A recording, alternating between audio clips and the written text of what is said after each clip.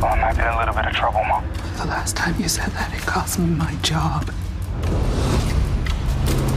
Eddie said he needs me writing dispatch for a few hours. I figured you guys had some kind of emergency. More like a robbery. What's missing? We gotta get the guns back. There's no way I'm winning an election if I can't get my own house in order.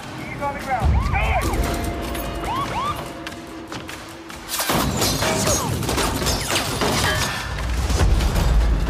This is W. Temple Sheriff's Office, Jericho Ridge. I got active shooters on the scene!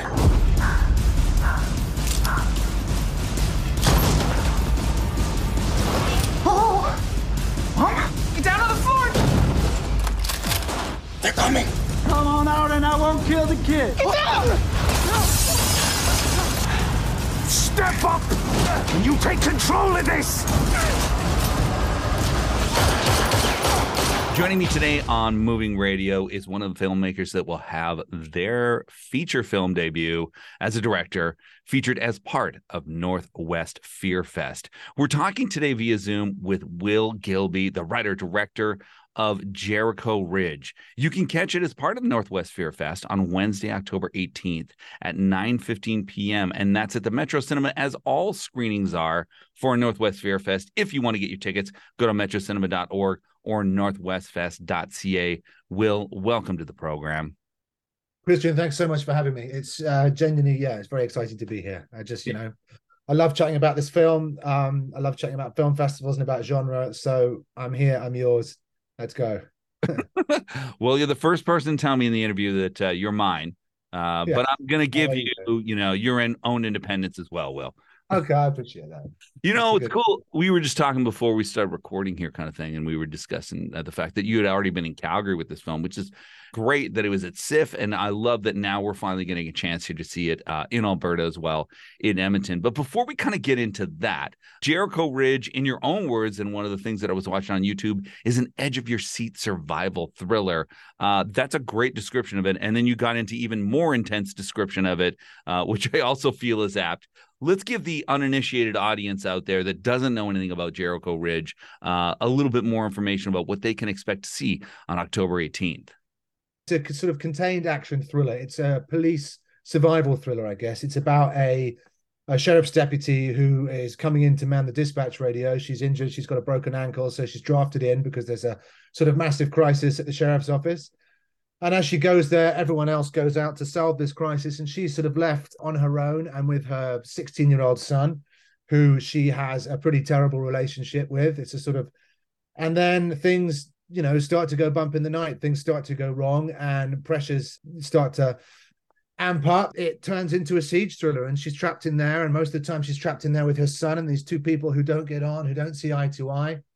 How are they going to cope with this incredibly visceral, violent, action-packed attack on their personal safety? The idea is, I guess when you're shooting low-budget films, obviously containment is super helpful, but then you don't want it to become something that holds the film up or pins it down or makes it look cheap or boring. So you try and use that one location as much as possible. You try and set up your geography, and you try and use that as a pressure cooker, really, to keep the audience tense, on the edge of their seats, and hopefully pretty bugged out. Your main character that you've created here is Tabby Temple, and that's played by Nikki Amuka-Bird. She's the driving force behind Jericho Ridge, essentially, at this point. Can you tell us a little bit about your own conceiving of that character as a writer, but also, how maybe even that evolved once you start working with Nikki and you start filming on set? Well, I think when you work with someone of Nikki's caliber, everything evolves and everything takes a step up, because she's incredibly thoughtful, she's incredibly conscientious, and she's an insanely talented actor. I guess the character, I wanted to put someone in there who was very tough, very no nonsense, but was on the back foot. She's injured in the film. She's walking around on crutches for half the film, and she gets progressively more, injured, hurt, damaged as the film goes on. But I wanted someone who's got that steel inside them, but is obviously then kind of hamstrung. There's someone who's kind of missed the boat, really. Their life is not quite where it was supposed to be, where it was expected to be. And I guess they've put pinned a lot of hopes on their son having the life and having the sort of escape from this sort of poor small town life that she never had. And he is throwing those opportunities away. he is getting in trouble, and that's frustrating for her, and that's the sort of thing that's keeping them, at each other's throats, really. But yeah, and then to cast someone like Nikki, I obviously felt incredibly lucky, and also Zach, who plays her son Monty in it, Zach Morris. They did a lot of thinking. They literally took me out to lunch one day and just sort of explained, and we spent a lot of meetings, just going around and about that relationship, how it would work. And they took it very seriously, and they're both super talented. But someone like Nikki does elevate. You can write a scene and she will lift it. She'll find the emotion at the core of it. And she was also, incredibly, well, she's a great person to work with. There's none of that sort of, everyone's got a million horror stories about actors. This was not that film. Genuinely, everyone was good as gold. Everyone was super fun. Everyone was super collaborative. But also she, it's an action movie. I think she stunt doubled twice in the film across the entire movie. So, every night, and she could have been pretty upset with me. Every night it was like, start work, roll around on the floor, get covered in dust, splat blood on you, fall over there, throwing broken glass at you, jump there, do this, get beaten up. So, we put her through a very, very physical shoot, really. 25 days it was in total. 5 weeks, 5-day weeks. And yeah, she took it all with aplomb. And she was great. We're talking today with Will Gilby, the writer-director of Jericho Ridge. You can catch it as part of Northwest Fear Fest on Wednesday, October 18th at 9:15 p.m. Make sure you get your tickets for the screening at metrocinema.org or northwestfest.ca, or show up at the door. We got room for you at the Metro Cinema. You will definitely be able to check out this film.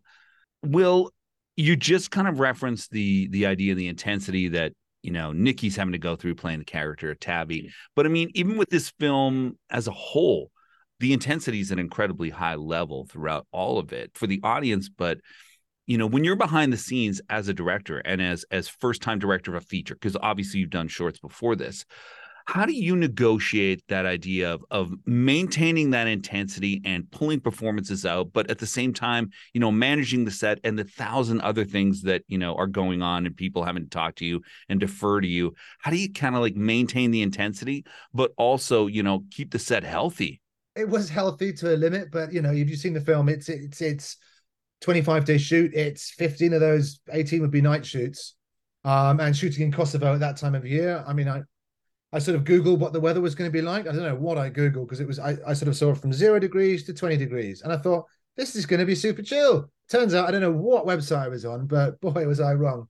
It was -16 one. I mean, I'm telling Canadians about the cold. I mean, you guys get it, but to have a film crew out there, every night, we sort of built our sheriff's office on location. So there's no insulation. So it's freezing. And then we keep smashing the windows in and stuff like that. So, it was, of course, it was very challenging. And of course, I guess, as a director, part of the job is to keep everyone else's energy up, is to drink a lot of coffee. And you can't be the guy who's complaining, and you can't be the person who's, oh, my lunch isn't. You've got to be not listening to any of that and just focusing on everyone and making sure they're okay, they're happy, they're safe, they're ready to perform. And I think a lot of, the tension, a lot of that is obviously baked into the script. My background, I've done a lot of editing. So, I've got sort of 15 years as an editor behind me. So if you were to read a script that I've written as an editor, I'm very into transitions between scenes, and I'm very into keeping it lean as possible, because I know also that when you give a 2-page monologue to an actor, what's supposed to be 2 minutes becomes 8. And then suddenly your film starts floundering and become incredibly long, and you have to start cutting stuff out, and the film starts making sense, and you have to read. So I'd say a lot of the tension is, I worked with an editor for the first time in my life on this, called Sarah Pajek, who was fantastic. We had a great working relationship. And a lot of that is obviously, due to her involvement as well. And also my composer, Chris Benstead, who's brilliant and manages to keep that attention and emotion bubbling the whole time. But basically, he's been scoring a few Guy Ritchie movies recently. He did a score for The Gentleman and Wrath of Man. And basically, we were temping this to Wrath of Man and The Gentleman. Literally the whole, I think we used entirely those 2 scores to tempt the whole film. And then someone was just like, why don't we call him up and see if he'll do it? I mean, don't be stupid. Come on, we're a tiny little film. He's doing 20 million, 30 million, $40 million films. He's won an Oscar, back for sound design, doing Gravity, sound effects editing, so I should say. And he just, a lot of people love the low budget vibe. A lot of people they love, I guess, going up and down in terms of sort of what sort of level they'll work at. But I think he felt that the level here, the emotion was there, the tension was there, with the action was going to be there. It didn't feel hopefully like a cheap film. And I'd say that, they're massively responsible for that tension as well, really. Well, let's look at this kind of as a writer too, right? How do you approach an idea like Jericho Ridge to ensure that pacing, and that connection to that isolated kind of setting and exploiting that as many different ways as possible? How do you kind of negotiate all that to make sure that it hits all the right notes with the audience? Very interesting. I guess, your first draft, it doesn't, and it isn't going to hit all those notes. And it's, probably for the first time, I think, more than any other script I've ever wrote, I really did write quite a detailed treatment on this. And I'd say roughly 70 to 80% of the film that it ended up being. So when you're sort of, I find, if you're writing, there's a few projects, I'm sure everyone has this. If you don't, and this is, in some terms, it's quite easy because there's only one point of view character in this film. Like Nikki Amuka-Bird's character, Tabby Temple, drives every scene. We can never be in a moment that she isn't in or she can't see, because that's kind of against the rules. I sort of almost bound my hands behind my back before I started with that concept. But I thought that would make the film more exciting to have it from her perspective. I thought it would be more tense. And I thought, just to be there with her the whole time would just end up being quite a tough watch in terms of tension and all that sort of thing. But so I'd say I really, have you seen the film yet, Christian? Yes, but I also don't want to ruin it for people. No, sure. But for instance, I'm being very coy about it. So for instance, the character Earl McCready, who's he's a kind of a drunken drug addict, meth head mess, played by the superbly talented English actor Michael Socker. He's not in the first two drafts. He just sort of found his way in. And so it's just that sort of process. You write your first draft and you think, it's okay, but then I guess everyone's first draft across the board isn't great, is it? And then you start building on it. You start putting it together. You start getting notes from people you trust and people whose opinions you value. And that seems to be the way you do it. There's no shortcuts. No, I don't think, unless I've not met anyone, I don't think you can just write a great script like that. I think it takes a hell of a lot of time, and I think it takes a hell of a lot of effort and love, and you just keep chipping away at it until you get it where you need it to be. See, that's interesting that you said that, because I mean, in going through it, I couldn't really see this. You telling me that character didn't exist before, I'm like, I couldn't see it without it. Do you know what I mean? Of course. Yeah, totally. But it's about that. I wanted to have that, she's trying to keep people out, but I wanted to have some danger on the inside as well. So that's one of the things you sort of figure out, as you go along. And he obviously doesn't play a very nice guy in the film, but I'm sort of, my experience rewatching the film is so clouded of what an incredibly lovely, funny and collaborative guy Michael Socker is, that I'm watching this guy. He's not that bad, is he? He's all right. He's quite nice, really. And obviously everyone else is like, no, this guy is, he's quite the opposite. We talked a little bit about before that you've also directed some short films.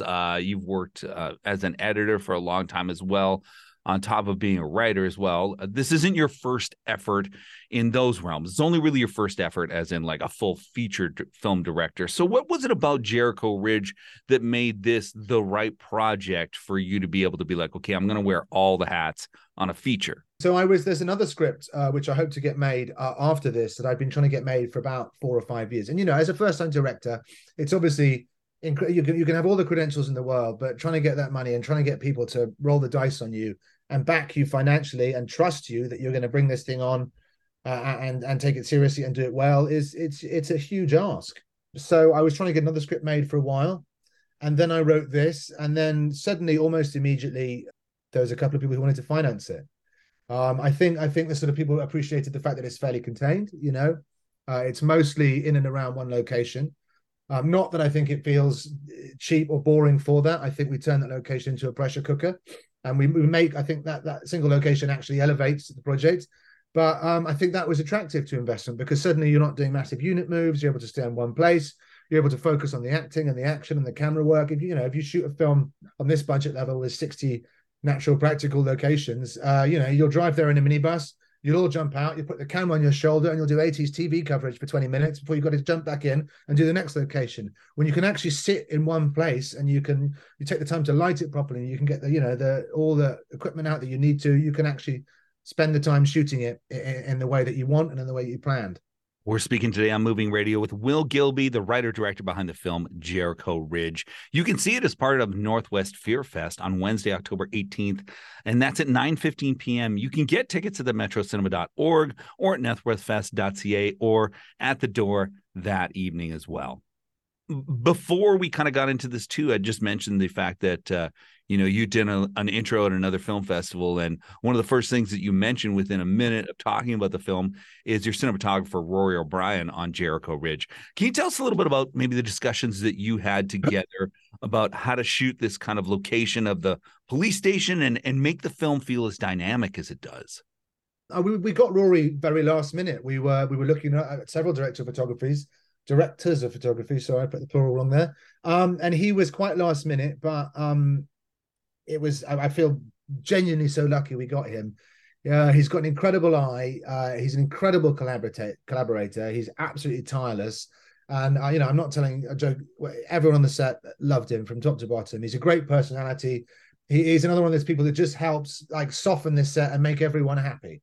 But he's also an incredible cinematographer. And he didn't have a lot. He's come from a lot of very big budget television, big series in England and all over. On this, suddenly it's like, well, your lighting budget is very, very little, and he was able to make that work without he was able to make it work better than without any complaints, without any problems, and he was able to make it look great. And he's got a very good eye, and I would say his handheld operating, like when he gets to camera on his shoulder, he must be in the top 10 to 20 people in the world at that. He's just got an amazing way of moving with the cast, and he engages with the actors a lot. And he feels and he just moves around, and he's just brilliant at it and utterly tireless. Genuinely can't say enough good words about him. Me, sort of Nikki and Rory were there like every night. We're like a little sort of pyramid of, and we just got on really well together and got on with it. And, he brought, a massive depth of experience. I tell him sort of we sort of came up with looks for every scene and how they should look and how they should feel prior to filming. And we sort of created documents of, this is our look, this is our color scheme, this is going to be our lighting scheme. And then we sort of got there and things changed. But and then I had storyboarded quite a lot of the film, mostly the action stuff, because obviously, when you're shooting an intimate dialogue scene with actors, you want to let them block it without, telling them where to stand, where to sit, how to move, all that sort of thing. But, so I'd storyboarded a lot of the action, but on the night, we didn't always have the time to do those storyboards. And we found so much on the set, I'd say. More than I thought we would have, and that was a great experience to just work with a great collaborator and be able to do that. Yeah, that was one of the interesting things I thought about the film that you kind of just mentioned earlier too, was just, I think for someone looking at it from the outside and not really understanding it, you think when you're shooting things and it's a lot of darkness and people are feeling like, the walls are closing in on them. That's actually a difficult thing to execute, because I feel almost like minimal lighting is way harder to shoot and to be effective than it would be if you were shooting, in like a well-lit room or daytime, right? So that created some challenges itself. I feel like those little elements of noir with it being overtly stylistic. Do you know what I mean? Totally. Yeah, of course. And that's kind of how I felt about it. Is that things that you wanted to approach it in that way? No, totally. I'm a massive, massive noir guy, massive thriller guy, just crime films, action films, all that genre basically is it's my bread and butter. It's where I live. It's what I watch.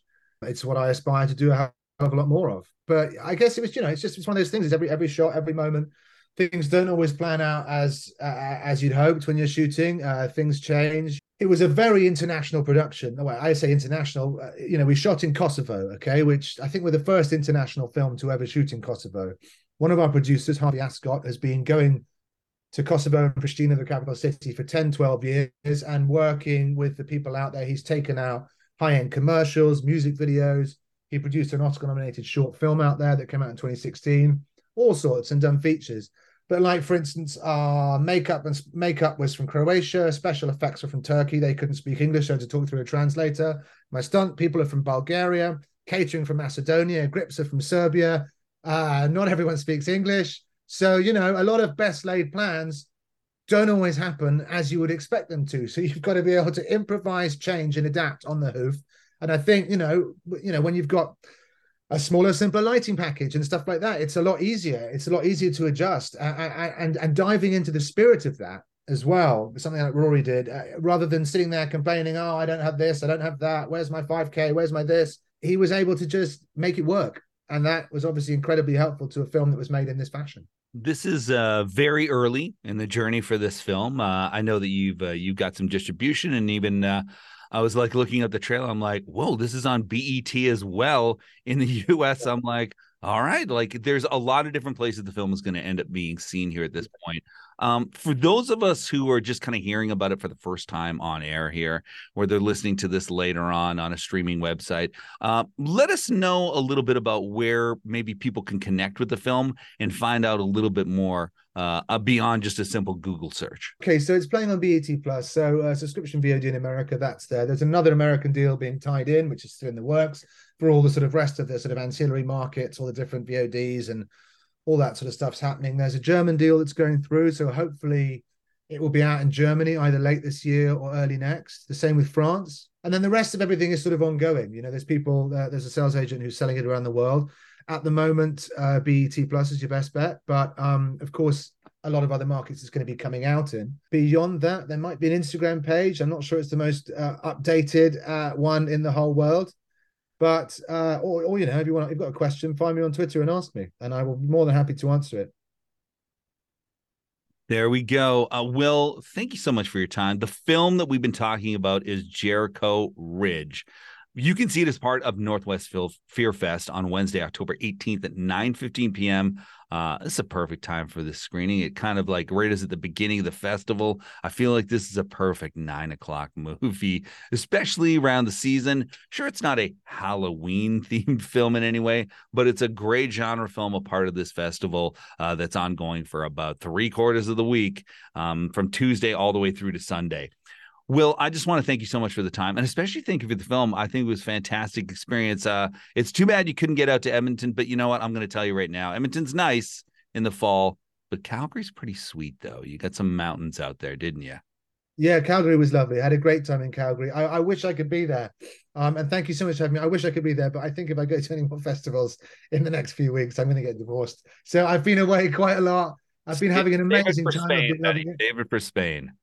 But yeah, so we're doing Sitges next week. That's somewhere else that can be seen. And Heartland in Indiana, it's playing at as well. There's a couple of screenings there, so that's worth checking out. That's a great festival too.